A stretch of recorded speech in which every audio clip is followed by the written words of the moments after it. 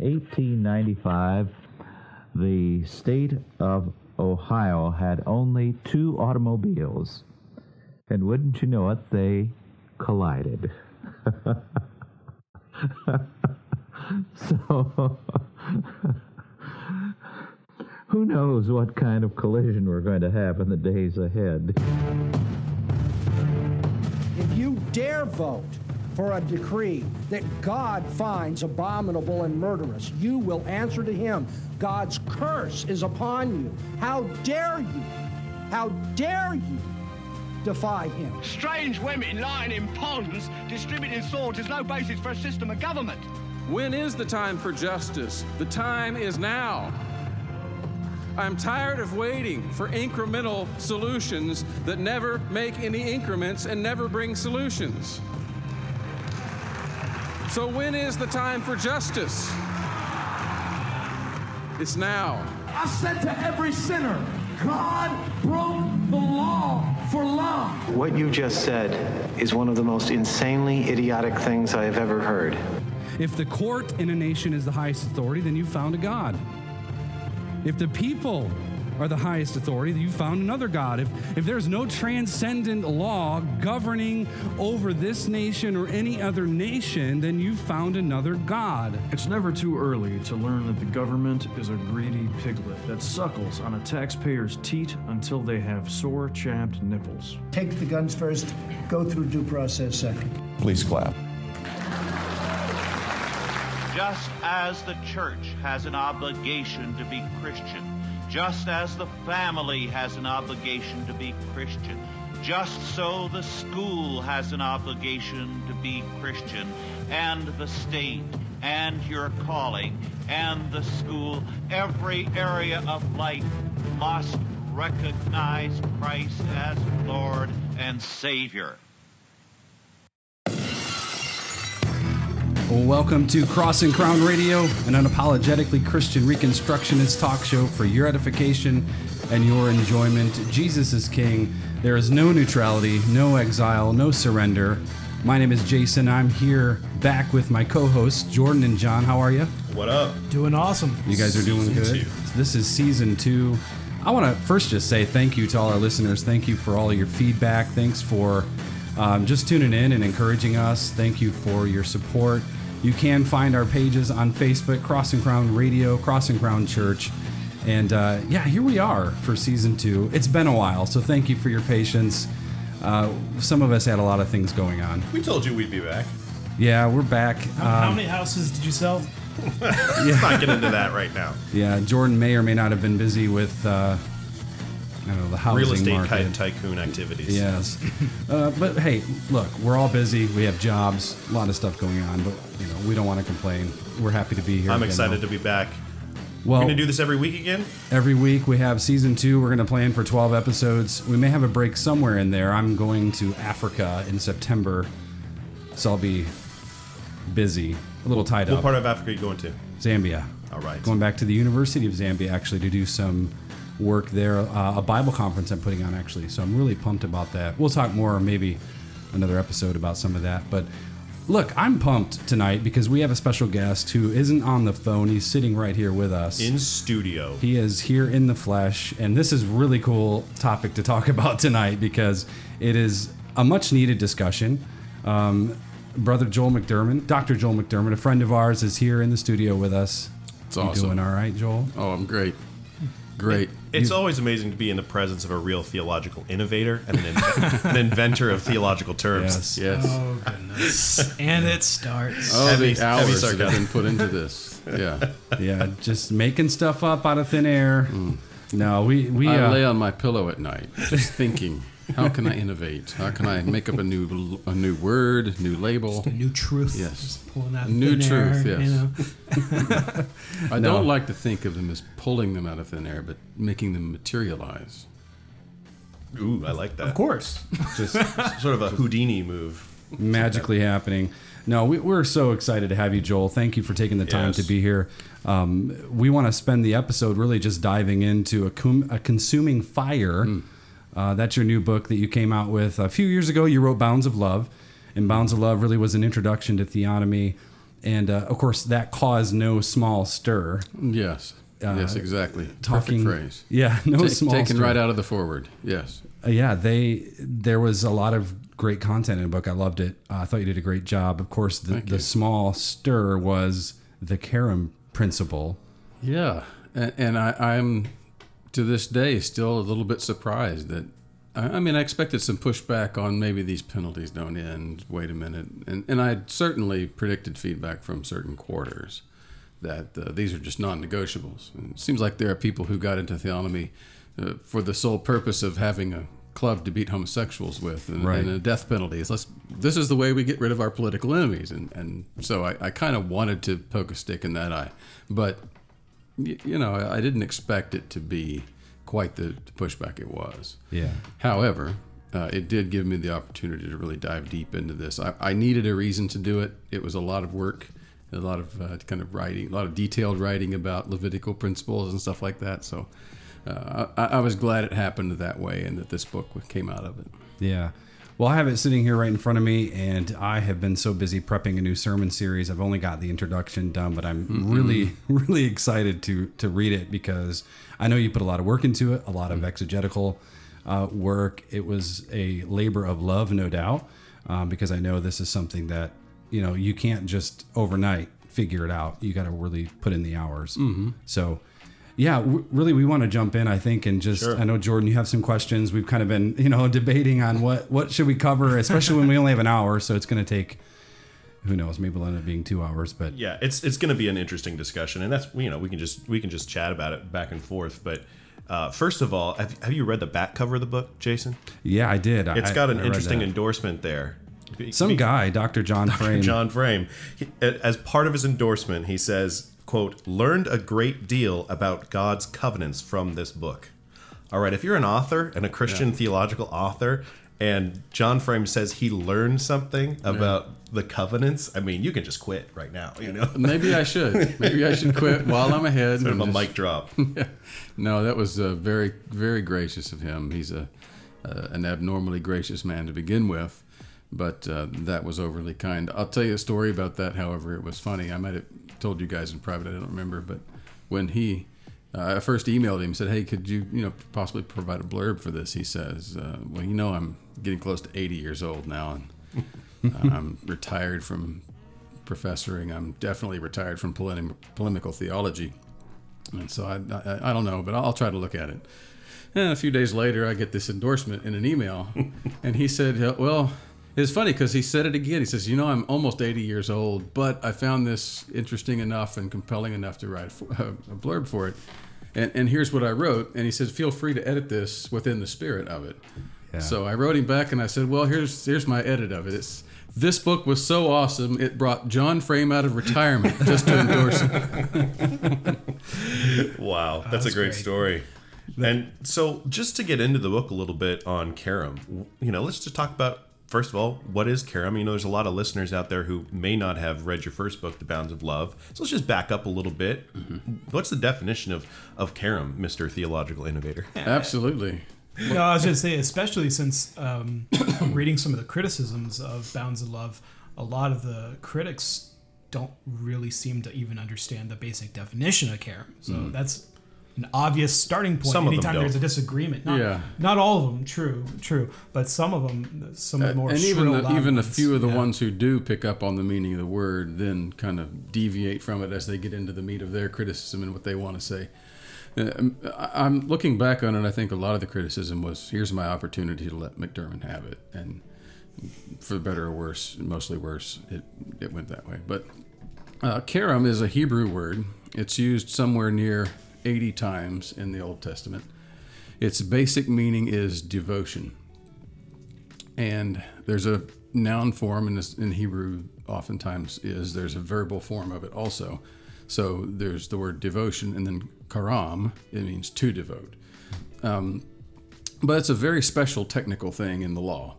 And as you study it out, you'll see this in the book Leviticus 27, verses 28 and 29, give us kind of the only legal principle or judicial principle of it in the whole book.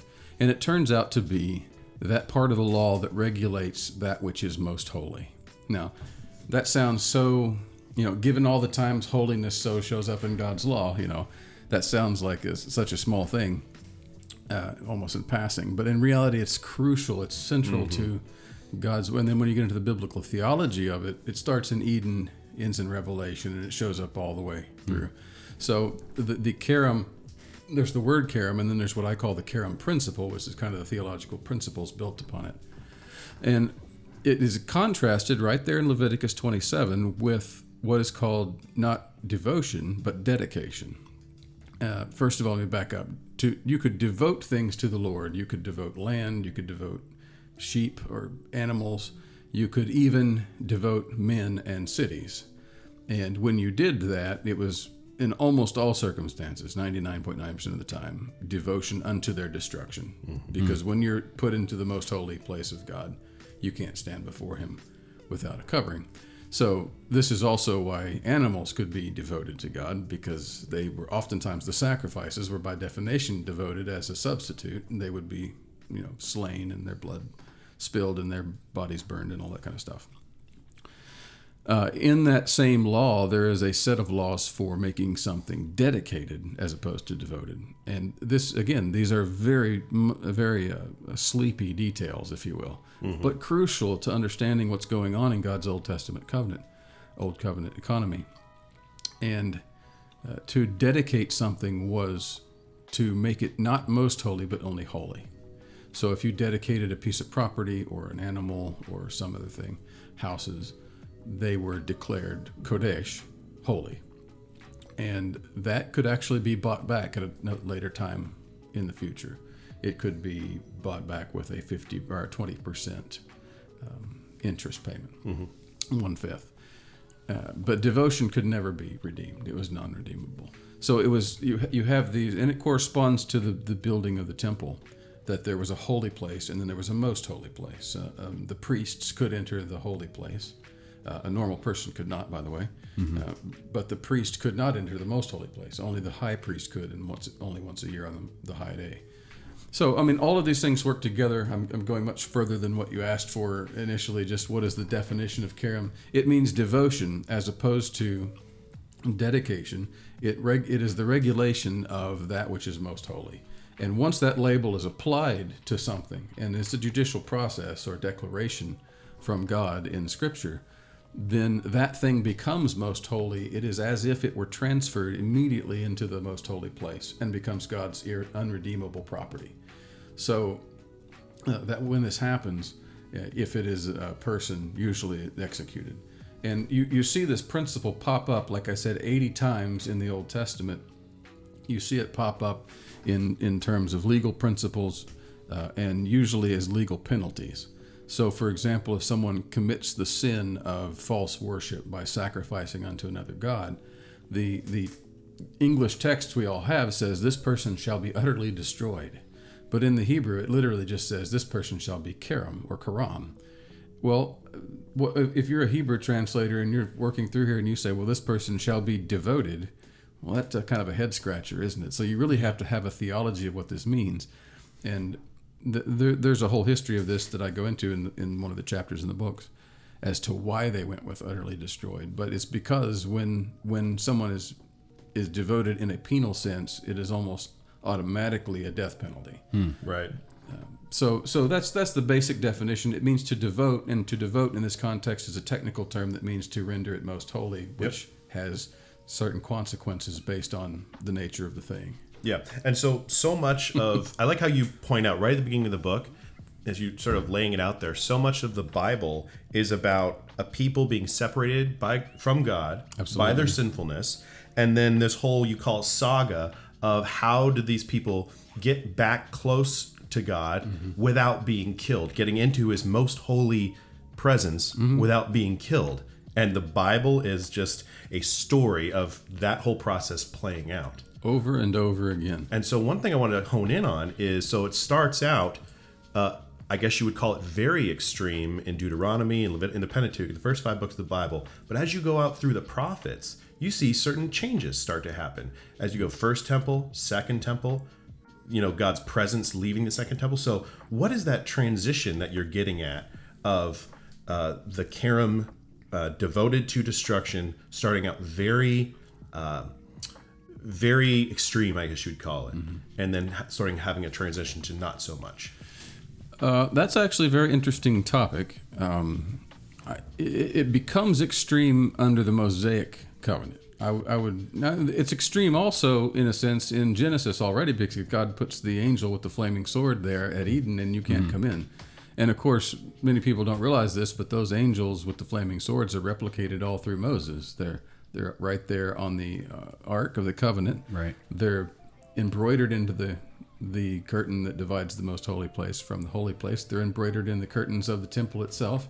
And then you have a layer of Levites standing outside the temple that are empowered to kill anybody with the sword who gets too close.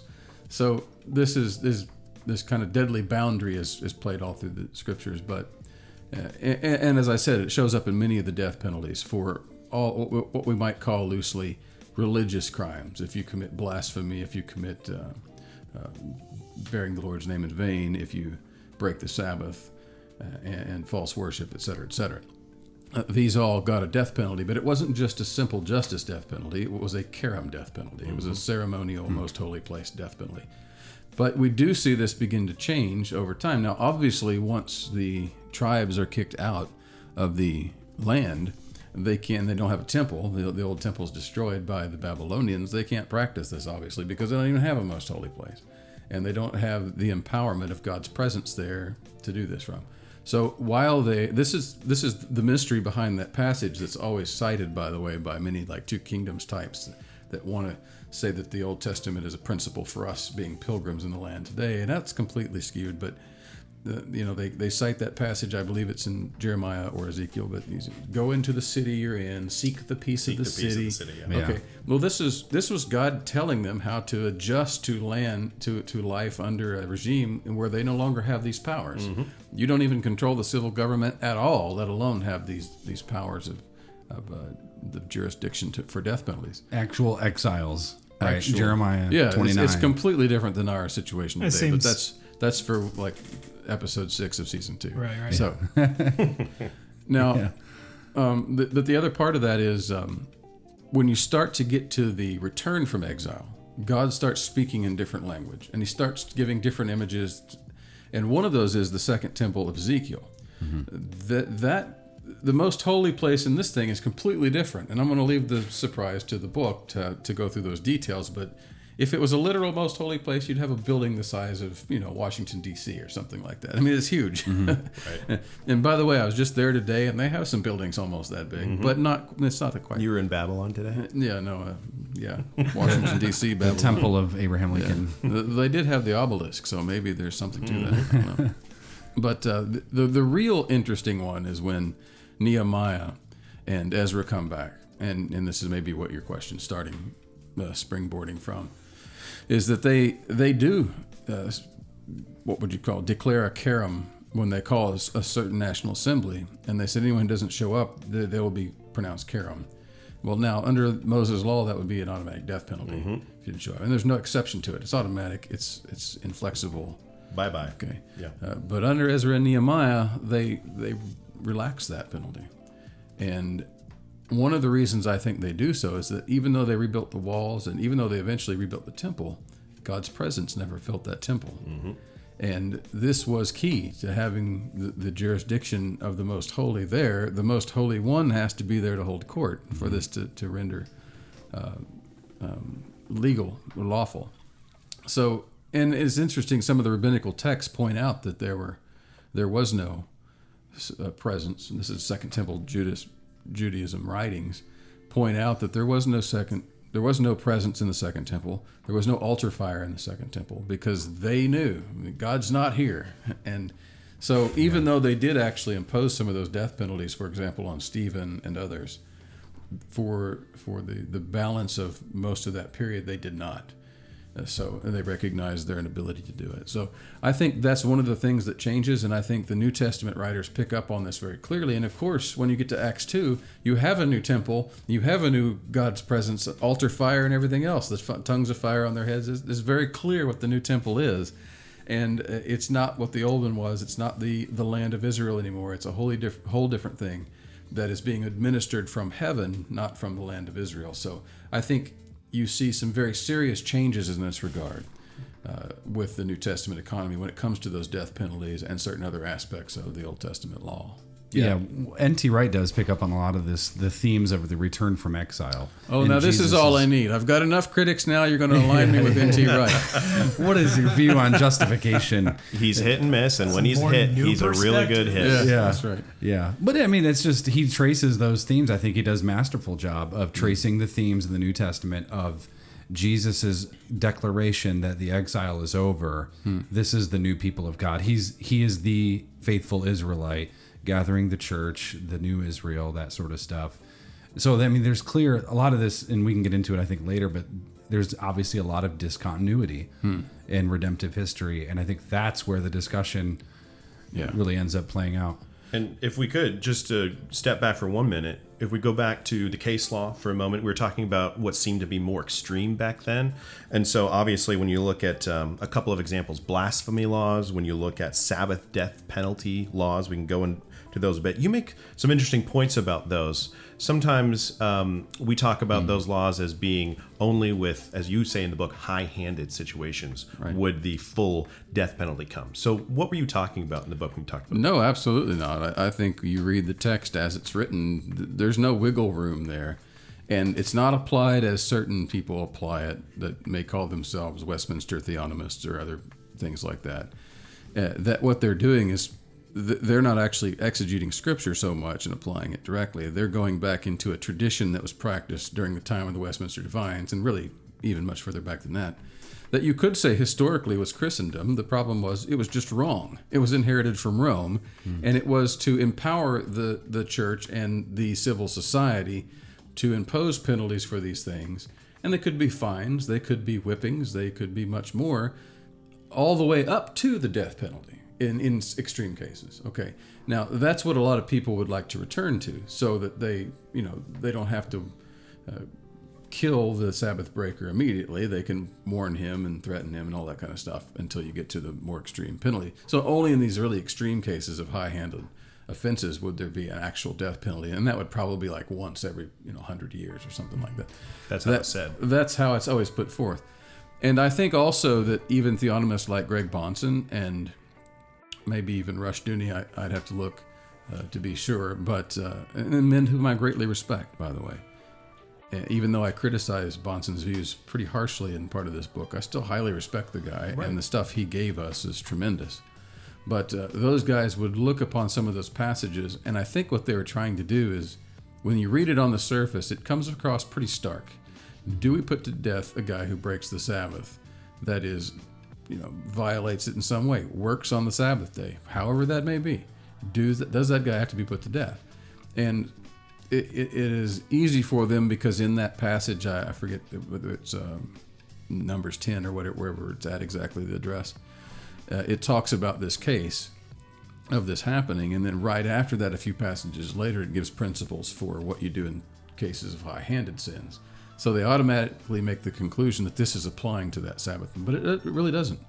If you read on, first of all, as I said, that's not how the text is written. It says, anybody who works on the Sabbath day shall be put to death, period. And then just not too far after that, it applies this even to kindling a fire in your home on the Sabbath. So, okay, there's no wiggle room. You shall surely die. If the lady's putting the fire up, that counts, and there's no high-handedness in this. It was, maybe the family's code, I don't know, whatever circumstances could be. It's written the way it's written. The same thing with the death penalty for blasphemy, and also for gay sodomy, things of that nature. When it says, if a man shall lie with a man as he would lie with a woman, both shall be put to death. And it's emphatic in the Hebrew. Dying, they shall die. They shall surely be put to death. There's no wiggle room here. There's no, hey, this is a maximum penalty. There's nothing like that.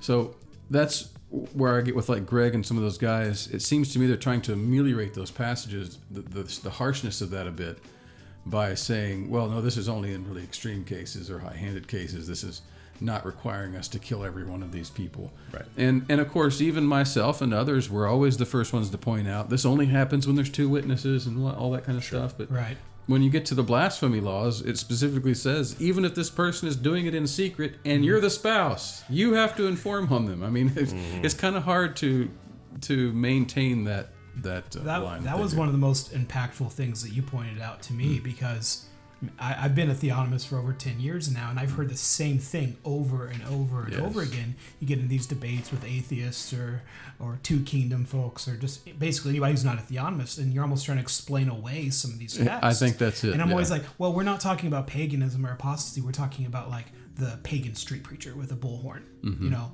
And that text, that Deuteronomy 13:6 text, is like explicitly, it's like even if your mother, your brother, like entices you secretly, you should turn him over and get him, essentially kill him. Right. And it's no ifs, ands, or buts about it.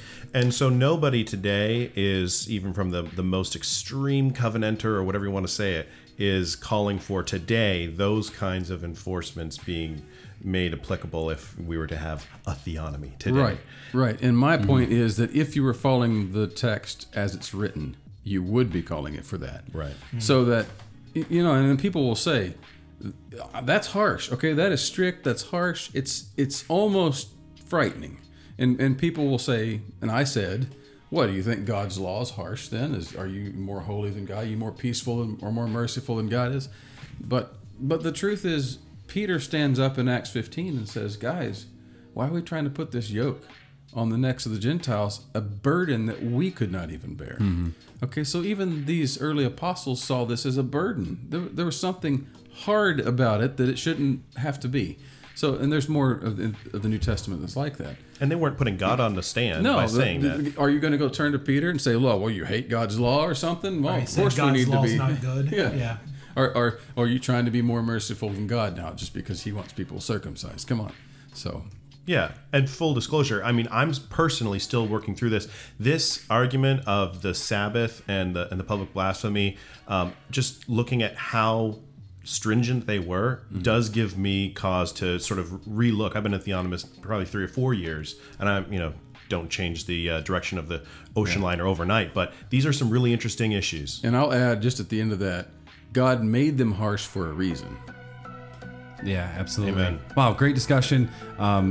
Man, we got a lot of ground to cover, I think, yet. Especially, I want to hear more, Joel, just in terms of some New Testament examples. I know, especially in the book of Acts, you have that scene with Ananias and Sapphira, and there's a lot there. So we're going to take a quick break, and we will be right back.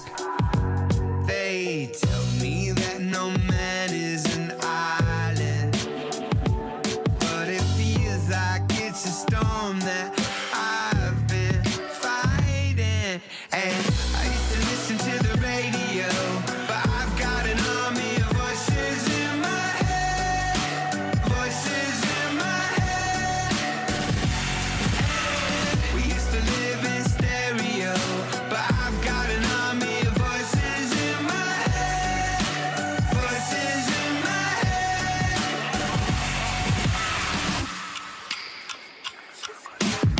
How come the friends and the foes invisible are the ones that make my soul most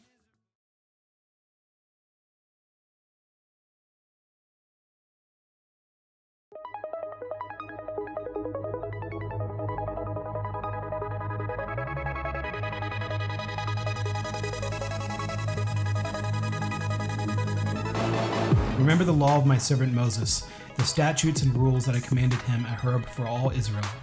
Behold, I will send you Elijah the prophet before the great and awesome day of the Lord comes, and he will turn the hearts of fathers to their children and the hearts of children to their fathers, lest I come and strike the hand with a decree of utter destruction.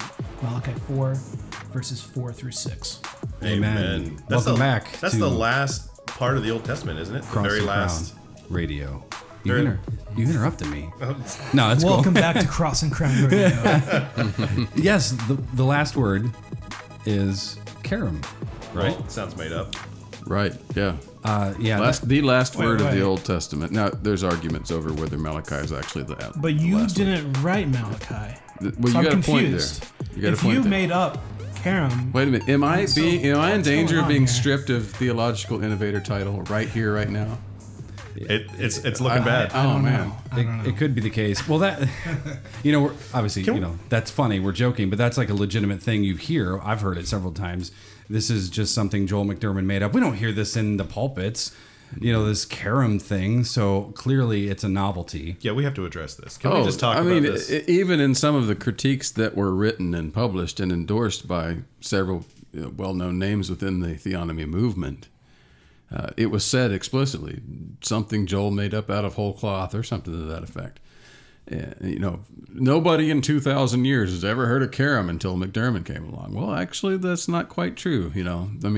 Just reading from the prophets here, it was kind of the threat hanging out over the intertestamental period that if they didn't get their act together and listen to this guy who was coming, which is John the Baptist, of course, that God was going to come on the great day of the Lord, which we all here understand is AD 70, right, in the first century, that he was going to come and smite the land with a curse.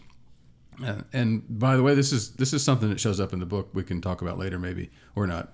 But there's an intense eschatological strand that runs through the whole Cherem doctrine. Now, of course, since it's a Genesis principle and a Revelation principle, it's a prophetic principle, and here you see a perfect example. But no, it shows up in the prophets. We mentioned Ezra and Nehemiah earlier. They were dealing with it.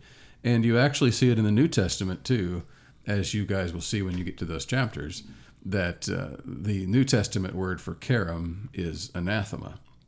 And Paul uses it, but it was also being used among the Jews in John's day as he's writing while Jesus walked the earth, that certain people didn't want to do this because they didn't want to be put out of the synagogues. Mm-hmm. That was the Jewish application of Cherem or anathema at the time.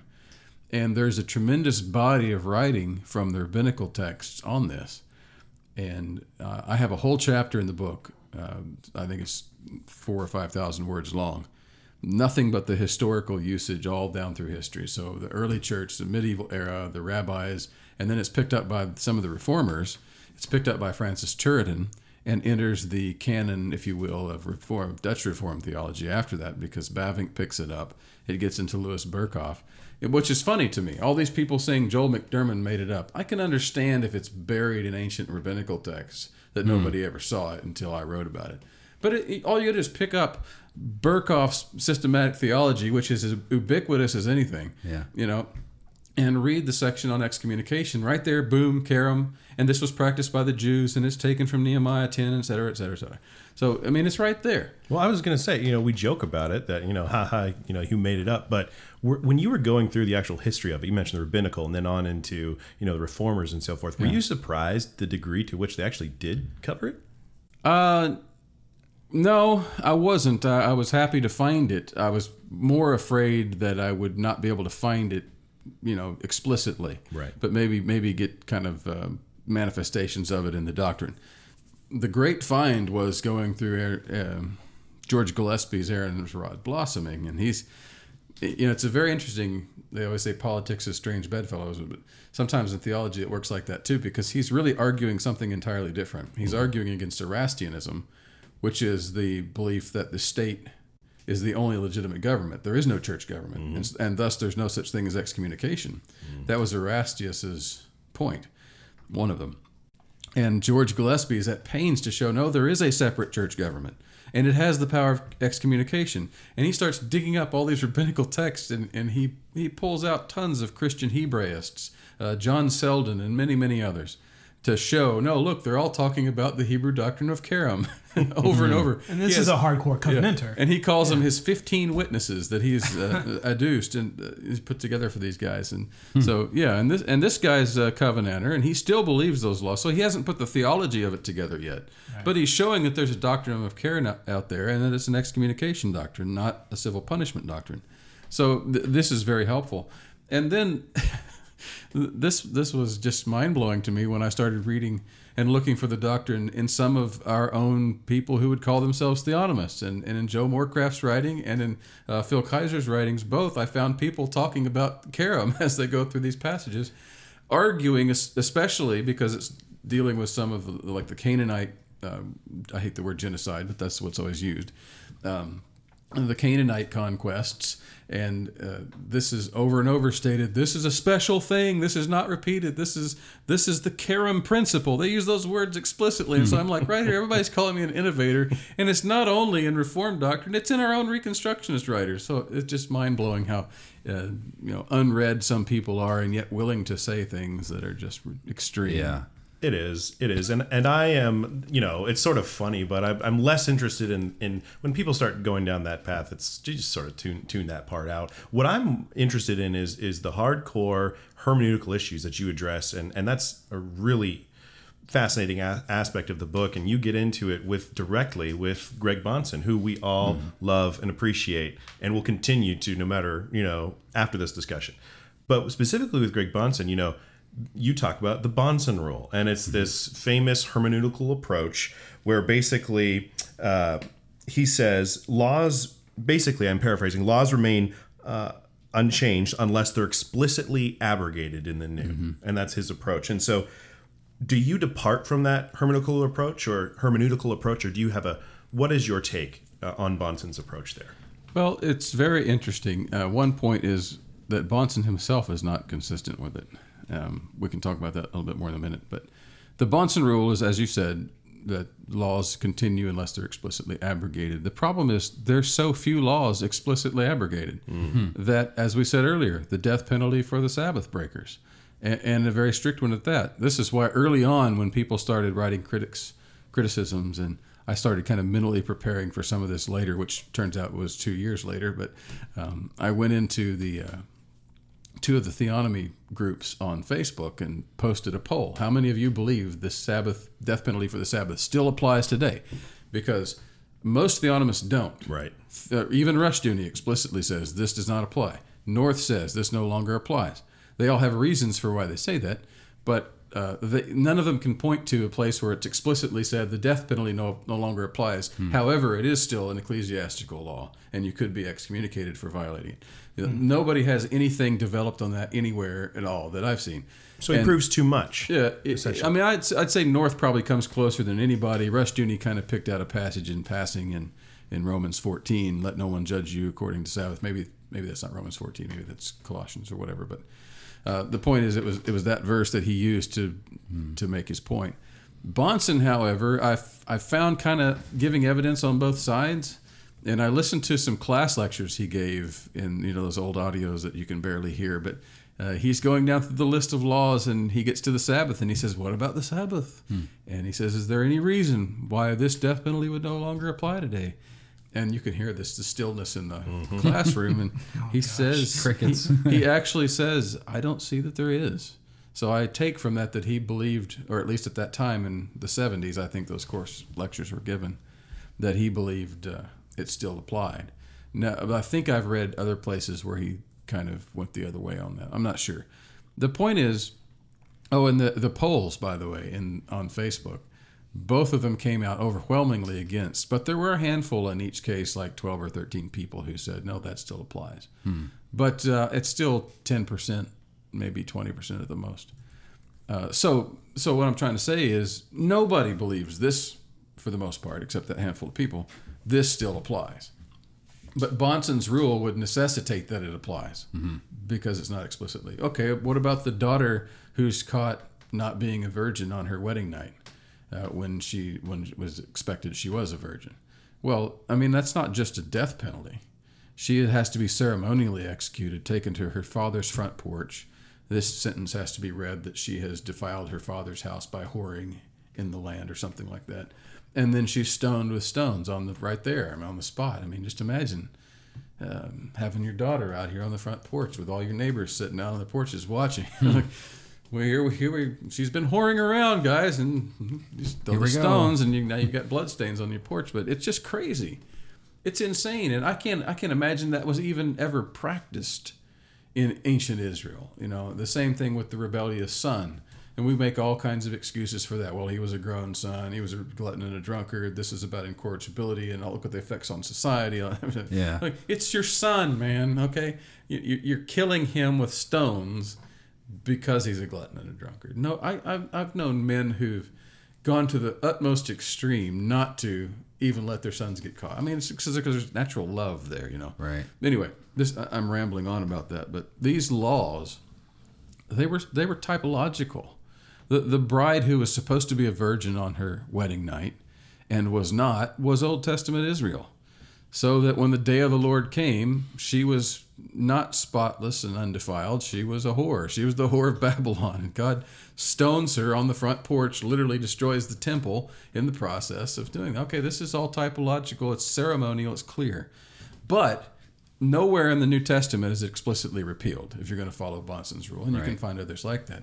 So then people will fast forward to something like Hebrews and say, well, there was a tabernacle, and there was Moses, and there was the priesthood, and all this stuff, and all of these things they're all gone now because they passed away, and Christ has come to replace them.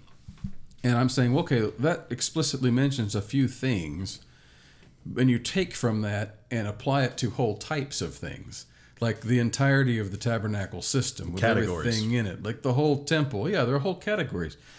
So it's completely unfair to turn back on me then and say, oh, well, you're saying these whole categories of things. Like what you do with Bonson. Bonson did the same thing. He made these umbrellas and then said they were explicitly mentioned as being repealed, but they weren't. So my system is, at least, I don't want to call him dishonest. It's more consistent in that regard. And that's the way it should be to begin with, because so much of that Old Testament law is just imagery and typology, and they are types of things. They are categories that are given to us. There is a set of land laws. There's a set of seed laws, and these things overlap in many cases. And that's what is abolished and replaced in Christ until the seed should come, and then the high priest and all of that kind of stuff. And we explain those in Bounds of Love in here too as well. The point is, even though Bonson gave this rule, and by the way, it was agreed, I mean, that was the rule that many reformers used, and many of the Westminster Divines used that same rule explicitly. So I call it the Bonson rule just for convenience in this debate, but even Bonson didn't really stick to the Bonson rule. And I don't know anybody else who really does stick to the Bonson rule except a handful of really extreme radical people. I'm not saying they're wrong because they're extreme radical, but I think they're wrong exegetically and in biblical theology. And I guess my point would be Bonson wasn't consistent with it because you can't really be consistent with it. Yeah, to me it seems like there's three options. You've got you repeal everything unless it's explicitly and specifically called out. You repeal any law unless it's specifically called out. That's option one. Option two is you go to the New Covenant theology where it's all gone unless it's repeated in the New. And we definitely don't want to go there. But it seems like there is a third option, and I think it actually falls more in line with the Reformers' general equity principle. You're looking at categories of law.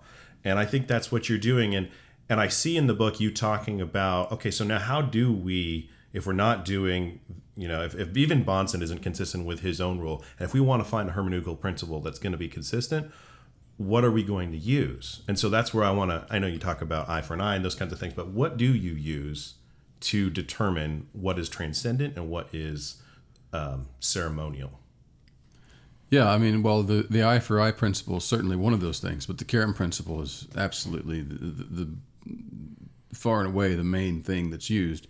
Now, I've also used some of the work of Gary North in his commentary on Leviticus. He answered this question specifically in interacting with Vern Poythress, because Poythress asked that question exactly. How do we know which ones abide and which one don't? Right. What are the theological principles for determining these things? He struggled with it himself in his book on the shadow of Christ and the law of Moses, which is a great book. I mean, he answers a lot of things. And by the way, he also talks about the Cherem principle.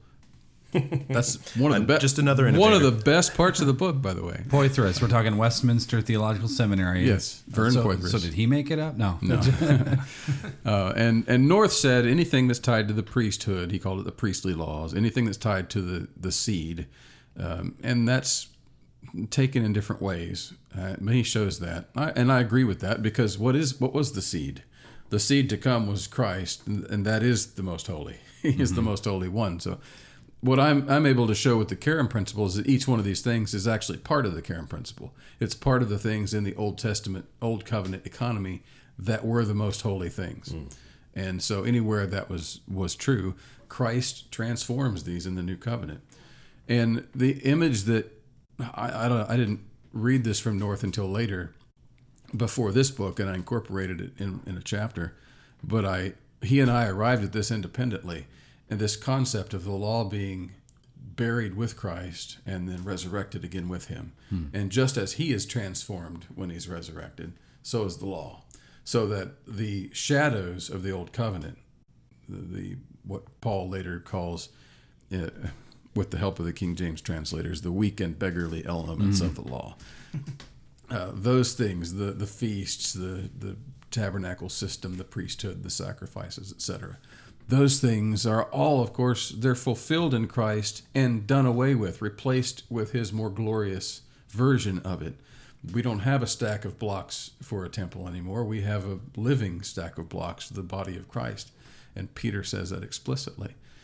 But then there are also things in the law, like in Hebrews 8 specifically says, in the new covenant, won't be like that old one that they broke, but I will write my law in their hearts. Well, I know he's not writing stack of concrete blocks temple on our hearts. That's done away with in Christ, but the things that do abide are the things that pertain to personal holiness, your behavior. What does it mean to love God and to love your neighbor as yourself? And all the principles of justice that come out of that in the church, in the state, in your family, etc. And of course, we could go on all night talking about each case of those. But when it comes to civil justice, it's the eye for an eye principle, the lex talionis. That is why there are death penalties in the Old Covenant that were built on that principle and not the Cherem principle. Yeah. This is important to be said. Both of these things are important to be said because critics in some cases have said Joel's done away with the death penalty, and that's not true. When it's pertaining to murder or to rape or to kidnapping, there was no Cherem mentioned anywhere in the text. Right. It was about justice, simple justice, eye for an eye justice, taking a life for a life. And yes, kidnapping someone was considered taking their life. Raping a woman was considered taking her life. In fact, the text specifically says that. This is like a man who lies in wait to take another man's life. So these are clear. But then having that set of principles also is just as important, because what's happened so often, like you said, there are three options. You got the New Covenant theology option. Well, some people have said, well, the death of Christ and the resurrection of Christ and the law transforming is just like New Covenant theology. It gets rid of all the law. I'm like, why don't you just read the book? That's so obviously not the case. Not only do I not say that, it doesn't follow, it can't follow, but also it's the position basically that Meredith Kline took when he basically said the entire Old Testament, and he had a kind of a dispensational ethic on that regard, even though he wasn't a dispensationalist, that if it wasn't repeated in the New Testament, we didn't need it. And then, of course, those people go through and find the Ten Commandments repeated in several places and say, see, we've got all we need, so let's go. And But, Kline, the problem is Bahnsen is got a principle. I'm not saying Bahnsen was wrong about all the applications. In many cases, he wasn't. I'm talking if you consistently apply his principle, it does too much. And if you go with Kline, you get rid of all the law if you're consistent with it. So we need to have a principle that is consistent with the text of Scripture and the biblical theology of Scripture, so that you not only get the thing right, you harmonize systematic and biblical theology when you do it. Yeah. And that's the strongest argument that can be made, in my opinion. Well, it seems like neither side is being consistent at all. Whether it's the Kleinians or whether it's the Bonsonites or whatever you would like to call and that's out of necessity. Right. Because both of them say these things and they want to rest content with those principles, but then the moment the other side says, well, what about this? And they know that doesn't jive, and so you got to cover it up. When they're arguing against the Cherem principle, they don't even believe in their own version of theonomy. No, none of them consistently apply it, whether it's theonomy or not theonomy. It's rarely ever consistently applied. Yeah. It's kind of wallpaper theology, and they got these patches. They're trying to put it up and make it look nice, but it's crazy. You missed a spot. Yeah, you missed a spot over there. Well, what am I supposed to do? But I also want to say, neither are you calling for the end of penalties for blasphemy, sodomy. You're calling for the continuance of ecclesiastical penalties for those. So we need to make that distinction. Right, because that's another thing I heard on Facebook, is that Joel wants to just make these things like not a sin at all, and no punishment whatsoever, no recourse whatsoever. Yeah. There are people determined to believe that I am an anarchist of the most extreme definition of that word. Antinomian. And so, I'm an antinomian. Of course, been called that for a while, but he's just working closer to pure anarchy. I'm like, okay, first of all, these critics aren't serious thinkers. So I'm to the point now where I think I've gotten what utility we can out of them, and I'm just going to move on. Okay. So hopefully they'll come around, but that takes prayer. When you're dealing with someone who refuses to be honest with what you've said, let alone honest with where the text goes in what you've said, then you're dealing with someone who's probably got personal problems. Yeah. Like personality issues. Tribalism. Probably maybe abused by their father or something like that, or something of that nature that, we see this a lot. But anyway, I won't elaborate on that. But I think you're dealing with a lot of people who have personal and maybe even mental health issues in some cases. So, I mean, this is the problem with Facebook. You can have a fruitful dialogue, you can have a challenging debate with some people, and then you can have a mudslinging contest, and it's crazy. So. Somebody once said, you deserve better critics. I truly believe that Joel, you do deserve better critics. Now, I will say, I appreciated Martin Salbridi's tone and treatment of his critique on your book, and he actually pointed out in his critique that yes, there are some of your detractors that just miss it and just go too far and just aren't real serious. I'm paraphrasing, of course. Yeah.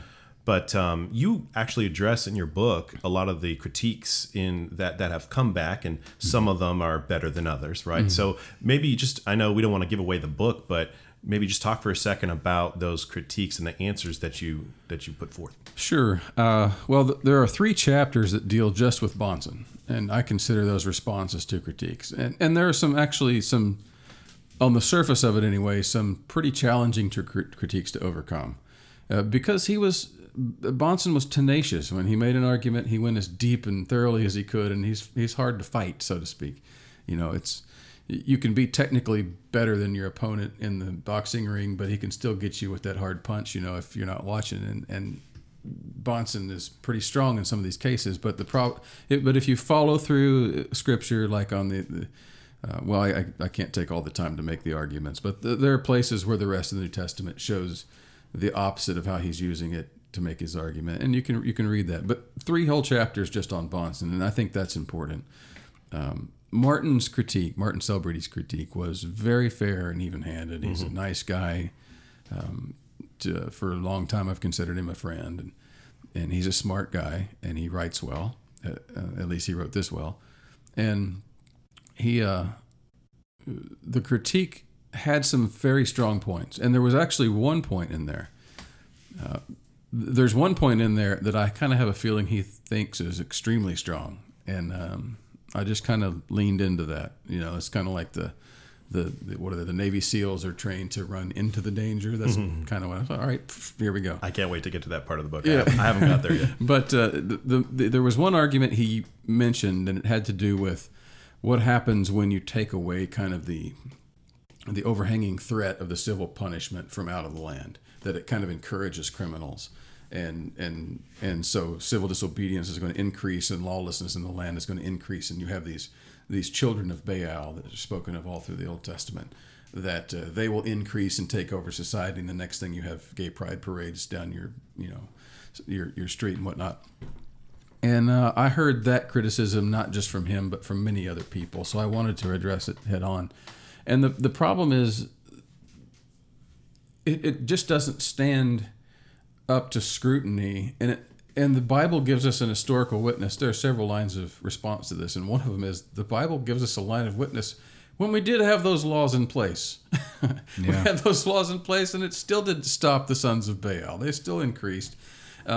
Because the thing that was missing that really impacts those people is the sending of the Holy Spirit into the body of Christ. That is the one thing that is different about the new covenant than the old. You get rid of that stack of blocks and all those threats and punishments that allegedly were supposed to keep everybody in line, but they don't. And you all have raised kids. You can only threaten spanking so many times before it loses its effect. And we might clown with ourselves and kid ourselves into thinking it does have a greater effect. And I think maybe if you do it right and you have a good relationship with your kid, it will. But if you raise your children to only to be a response to a threat, you're basically raising a slave, okay? And that kid's going to grow up when they're 20 or 30 years old and have a slave mentality.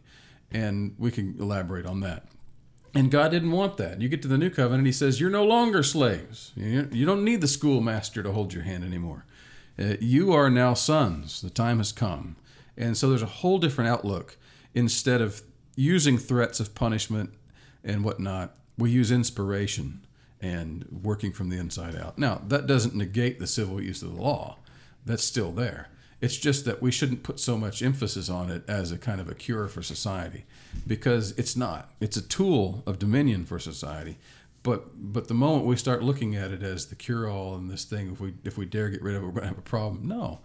We need to put much more emphasis on what you might think. Well, of course, the Holy Spirit in itself, but holistic forms of healing. We can get off into all kinds of applications. The war on drugs, as opposed to something that's more like a restorative model of helping addicts. I mean, we've seen this work in many places. So we could go on and on and on with those kind of applications. The Sons of Baal problem doesn't stand up to scrutiny in the text or in practice. And it's, foundationally, you're talking about the gospel, regeneration, healing spiritually, and that working itself out, physically, physiologically, etc. That has way more power than the law being an external force on you. Because you kind of alluded to it. That's one of the things I think some critics have said. The civil magistrate cannot protect the family anymore, and it's sort of this is a straw man. It's kind of just thrown out there. But the greatest protection of the family is holiness and godliness in the home, right? And that spilling over into society as we serve and love and give of ourselves to people, and not just let's round up all the gays and kill them. Exactly. That gets back to what we opened up with on that point. It seems like there are some people in the movement that's all they think about when it comes to Christian Reconstruction. The only tool in the toolbox is the hammer or the sword, if you will. And so let's just break that out and make sure we have this sword wielded so we can take care of the gays and the adulterers and everything else. And that is, quote unquote, protecting the family. Right. And you will...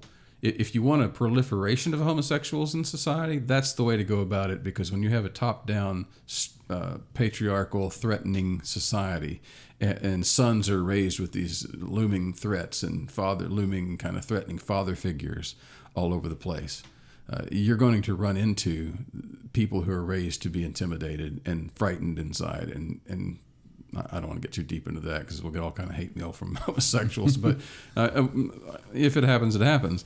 But I believe that's part of what the proliferation of people who don't know how to love their wives and don't have strength in themselves and turn into homosexuality and that kind of stuff comes from. I think strongly, and you see this historically in strongly patriarchal societies, ancient Greece, ancient Rome, even in the American. Probably not so much in the American South that we know of, at least it's not as well documented, but anywhere those aristocratic models were put in, you have knowledge of it. And anyway, so those things happen, and we need to be cognizant of that, absolutely. Yeah, and I really appreciate about the book how it makes the focus on appreciating the law of God for what it truly is. So what I mean by that is... we tend to look at, as theonomists, and we love God's law, we tend to look at the law of God. We should be careful not to think that we're all about the Mosaic covenant, right? That's the critique that we frequently get is they just want to take us back to the Mosaic covenant. The Mosaic covenant, we're like, no, we don't, right? But we need to be clear about, we affirm we don't obey any law just because it's Mosaic, and we affirm that the Mosaic covenant is over with. All of those laws that were, about equal scales, proportionate penalties, eye for an eye, those are lovely principles of justice that apply at any time before the giving of the law to Moses. After, the Old Covenant's over, they're transcendent. That law of God, that holistic, transcendent law of God, is what we are for. We're not trying to go back to the Mosaic system. So when we say, just to wrap this up, when we say that the Mosaic law order as a whole system, ceremonial combined with the civil and the Ten Commandments, is done away with. We are not saying that all these laws that were given under that paradigm are given away with. We're talking about the law order as a whole, but there are many commands in that law that were not dependent on that law order. Yeah. So I really appreciate that. Yeah, they weren't produced by, absolutely. There is a distinction to be had there. Administration. And here's another aspect we don't talk about with the law of God. And I was just up in Maine talking to a group of men in a church on some issues of basically being a better husband under the guise of teaching them about the problems with wives. And it got them all eager to come, and then really hammered them. But including me, by the way, I'm always the most hammered from that. Maybe I shouldn't say I was hammered publicly, but that's not what I meant. But anyway, so I'm talking to these guys, and I'm making the point that, because I got questions about theonomy from some of them, and then making the point that theonomy is God's law. Okay, what does Jesus say the most important of those laws are? To love God with all your heart and love your neighbors yourself. All right, just those two, you got the rest of your life cut out for you. Okay, and we can talk about civil justice. I'm big on that, but you got to work on self-government. And we don't have, where are all the theonomic books on self-government? I mean, I know Rushdoony had a couple.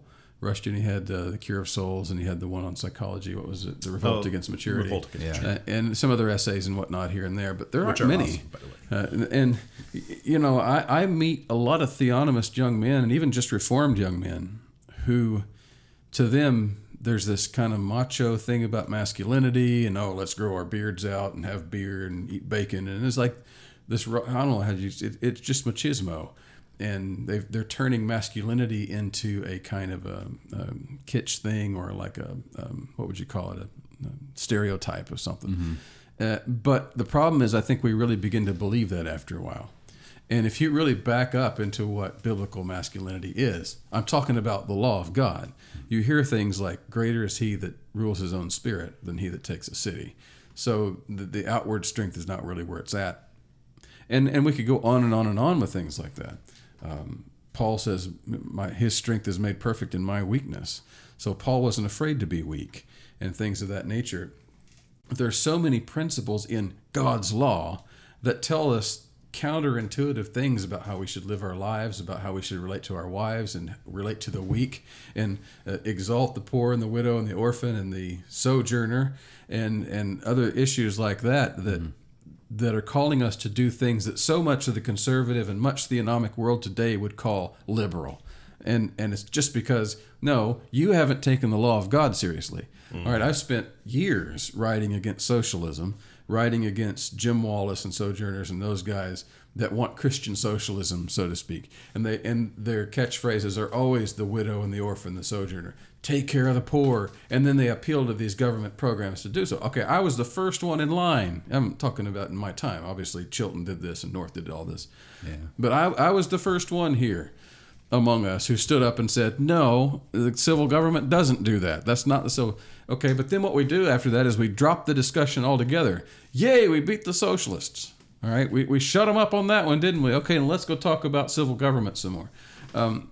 But we don't talk about the poor and the widow and the orphan and the abused wife, meanwhile there are power structures in place that basically protect the abusers in churches, in church governments, in many other places. And just the other day I saw a quotation, I don't know about the context, but there was a well-known pastor in the patriarchy movement talking about, you never apologize in these situations. And I'm like, that is idiotic. Yeah. That is antinomian. If that is autonomy and pagan, if anything ever was. Well, it's interesting.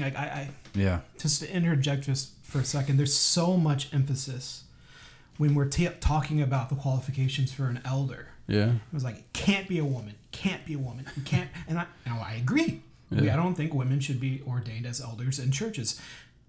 But what about being correctable? Yeah. Like, there's so much lack of integrity. And when you're going to publicly go out and say, never apologize, as an elder in Reformed Church, you are no more qualified than the woman. You're no more qualified than Beth Moore. Yeah. Period. It's true.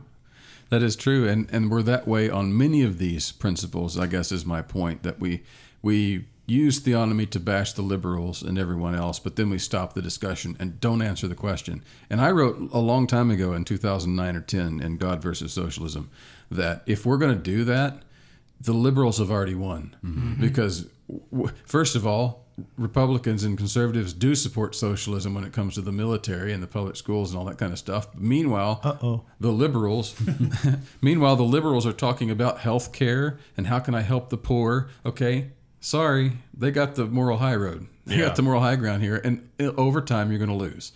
So we need to start those discussions from God's law. This is my point. That's God's law. We ought to be mobilizing to take care of it, but we don't. We just ignore the conversation. So there are many areas, self-government, charity, stuff like that, that we should be involved in as part of God's law. Yeah, there's like three main issues that will always get yes and amens from some quarters of the conservative Reconstructionist realm. You know, if we talk about making taxes, you know, lower or eliminate them, or if we want to end the welfare state and abolish abortion, but as soon as we talk about, you know, open up the immigration, be welcoming to the sojourner, end mass incarceration, you know, bring the troops home in some instances, you know, then it's a different no, law God, let's not talk about there's that. red socialism and there's blue socialism, and that's what it is. Yeah, I mean, we're getting a little off topic here too. I'll add to that though, but because the people who are worried about immigrants coming over, taking our jobs, and bleeding the country dry through welfare, okay, if you allowed that times 10 to happen for the next 100 years, it would probably do nothing to compare to the deficits Trump keeps running up. Yeah. Now, Obama did it too, but so did George Bush and all these other guys. Okay, so let's acknowledge the deficits we're racking up every year by far outweigh the so-called welfare that so-called immigrants are going to take.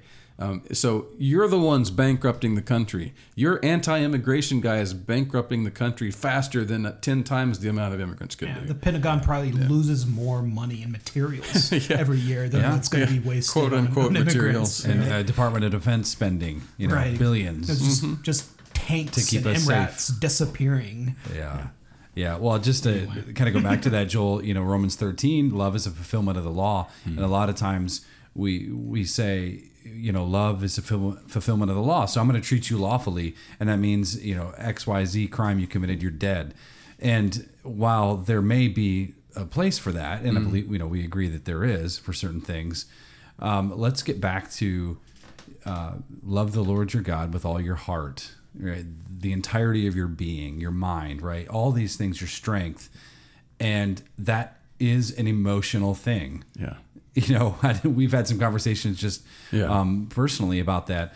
Our emotions are involved in terms of love and compassion and brokenness. And if they're not, then Jesus was terrible at it. Right. And I made this point. I had this in my notes the other day and didn't make it actually. But when Jesus is excoriating the Pharisees in Matthew 23, he says, "Woe unto you, because you tithe on mint and anise and cumin, you know, the spices out of their herb garden. You know, can you imagine someone so fastidious that they're going and clipping the little bits off their dill? From, you know, this is 1/10 of my dill." It's just brilliant. But then he says, "But you ignore the weightier matters of the law: justice, mercy, and faith." Yeah. Okay, so wait a minute. Mercy is a law. Okay, you're getting into compassion. And that is a law of God, because when theonomists talk about the law of God and want to hammer home, they want to say, no, this is what the civil government is allowed to do. It's not allowed to get involved in compassion. And my response is, well, that's true, but it also is commanding you to be compassionate. Amen. The law of God is to be compassionate. So what we see so much, especially in American history, is an attempt to marginalize, an attempt to use the law to say, I don't have to deal with those people. So, and what God does in history is he judges us through those means. So many people, including Bonson and others, pointed out that the Civil Rights Act is against God's law because it's forcing property owners to serve people, you know, and I'm like, technically, I agree with that. However, I also understand that when you don't follow the laws of compassion and love to your neighbor, God's going to judge your society. Yeah. So we're all under a form of servitude now to the federal government because we can't get it right in our hearts to begin with. So, and my other message to the people who keep making that argument is, look, it doesn't matter. You cannot ignore the core of God's law and then jump over here to fringe, I shouldn't say fringe, but more kind of applicational principles of it and say, well, this is God's law, ignoring the core of it. You're just cutting off, I don't know what the phrase is, I'm tired, but you're cutting off something important, okay? And it's not going to end well for you. And then they rail against the liberals. And I know you need to repent before God, because that's what's coming. It's judgment. Yeah. You're under judgment because of your own failures. I think that point about the law and mercy is so important. I just finished preaching on Jeremiah. Literally, the southern kingdom, Judah, was exiled, was kicked out of the land, and one of the main reasons was they were not doing justice to the foreigner, the alien, the stranger, the sojourner.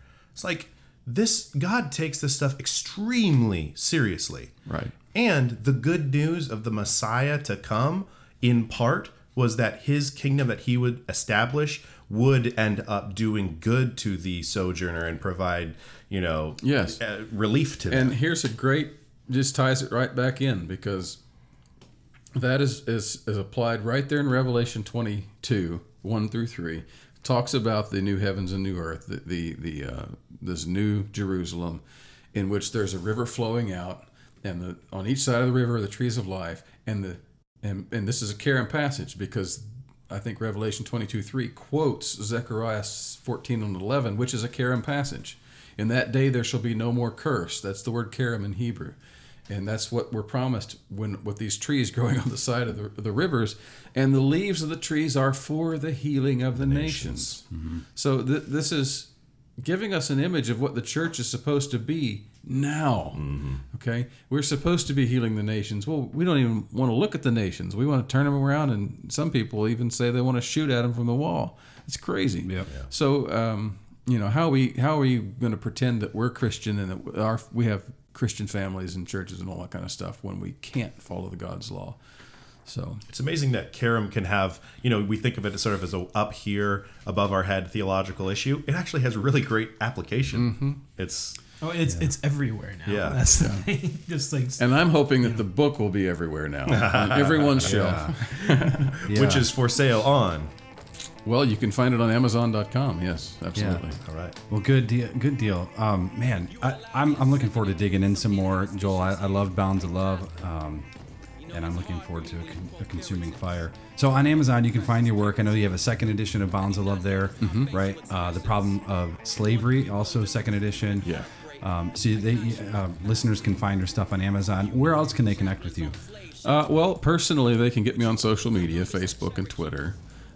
If people want to support some of my work, I had some requests from some people, can you use Patreon? So I have a Patreon page, they can find me there. And if people want to support me directly, they can just message me on social media and we can set that up with PayPal or something else. All right, sounds great. Well, as always, you can find our podcast on iTunes, you can find it on Spotify. We'll post the links on Facebook, and you can connect with us there. Thanks, Joel. Appreciate you. It's my pleasure, brother. Thank you guys for coming all the way up here and talking with us. So, hey, that's it for us. Thanks, everyone, for listening. And until next time, Jesus is King. There's no neutrality, no exile, and heaven forbid we have surrender. No surrender. I should be content in this stage, right? Isn't that what Paul taught? According to your precious Puritans. Oh, you get it, but you don't get it. Oh, then we can go back to an America that once were founded on Christian values. They don't build preachers like they used to. Oh, the richness of their revelation. It must be nice to not have to consider race. It must be nice to have time to contemplate the stars. Pastor, your colorless rhetoric is a cop-out. You see my skin, and I see yours. And they are beautiful, fearfully and wonderfully, divinely designed. Uniqueness. Shouldn't we celebrate that rather than act like it ain't there? I get it. Your Puritans got it. But how come the things the Holy Spirit showed them in the valley of vision didn't compel them to knock on their neighbor's door and say, you can't own people? Your precious Puritans were not perfect. You romanticized them as if they were inerrant, as if the skeletons in their closet was pardoned due to their hard work and tobacco growth, as if abolitionists were not racist and just pro-union, as if God only spoke to white boys with epic beards. You know, Jesus didn't really look